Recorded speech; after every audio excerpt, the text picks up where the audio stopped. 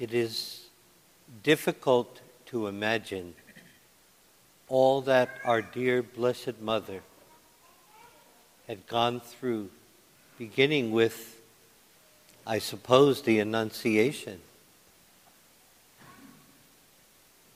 Her life was completely different, but it had always been given completely over to God. And this is the beauty of her life. And to give that life to us, which was done at the Passion of our Lord, when our Lord gave his mother to the Apostle John. And the Church teaches us that at that point she became our mother as well. The Church has always believed, or the faithful, I guess you might say, have always believed that Mary is the mother of God, because she is the mother of Jesus Christ, who is the Son of God.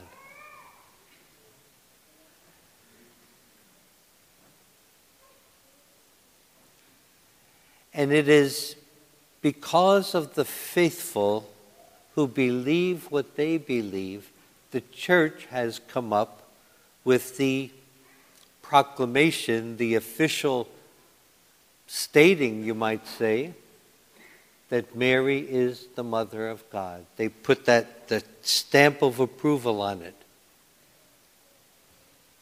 And oftentimes that happens in the Church. Sometimes we might see the Church as the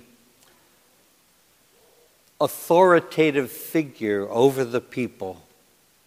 And whatever the Church says, you have to do, under pain of sin. And really, just the opposite is true. The Church, guided by the Spirit of the living God, has given to the body of Christ, which is the Church, that assurance that the things that we have believed in our heart are what the Spirit has been working through the centuries. And so it was centuries before the Church made an official announcement that Mary is the Mother of God. When centuries before the faithful had believed that, and the Church put her stamp of approval on it. Our precious Mother has been prepared from her conception, and with the reason that she uses, she has studied the Jewish law. She was a good Jew. And our dear precious Mother had been prepared to receive the precious Savior of the world in her womb. And what she does is she teaches us to follow her example and to do the same thing. Let us prepare our hearts to receive Jesus Christ. And even if we don't understand everything that's happening,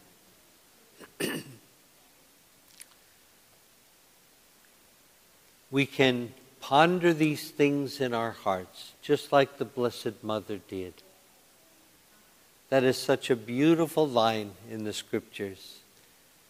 And Mary treasured these things in her heart. And that is the way to go through life, in a beautiful, substantial, and solid way, believing in what the church is teaching us, because the head of the church is Jesus Christ himself.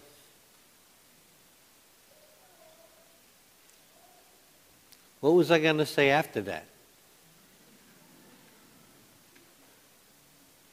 Well, like Mom always told me, it probably wasn't important enough to say.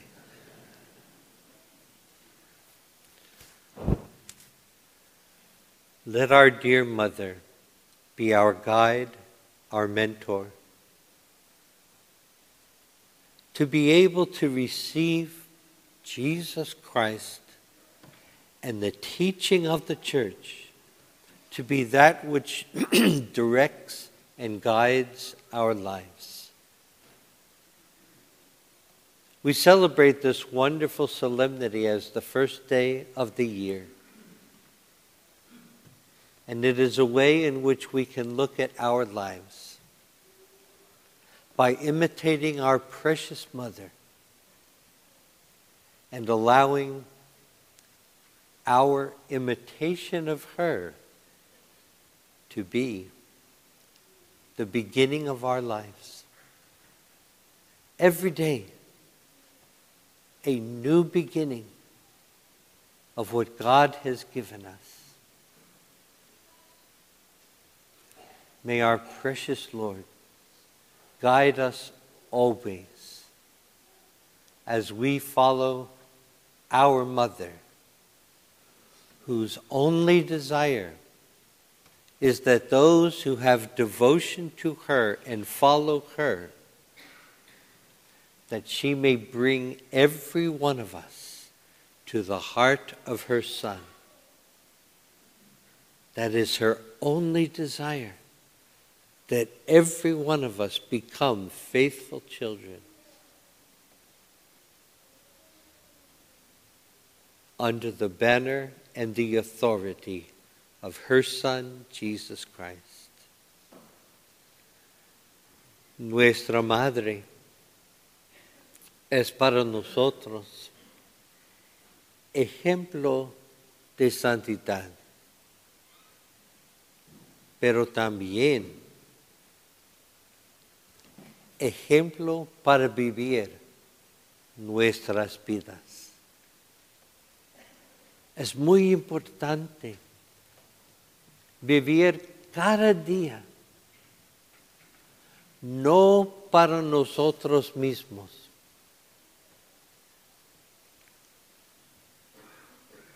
pero como hijos e hijas de Dios por el sacramento del bautismo, para vivir fielmente a Cristo como ejemplos al mundo. Entonces, cuando el mundo vea a nosotros, primero que el mundo vea nuestro Señor Jesucristo, y siguiendo el ejemplo de nuestra Madre, juntos, como el camino de Dios al cielo.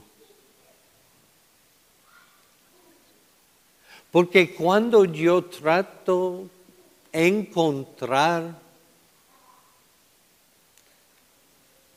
el camino del cielo de nosotros mismos, muchas veces caminamos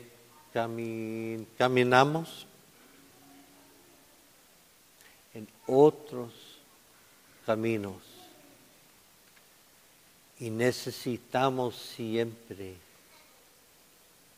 seguir nuestra Madre, porque nuestra Madre quiere con todo su corazón que cada uno de nosotros sea hijos e hijas de nuestro Señor Jesucristo para vivir como Cristo todos los días de nuestra vida.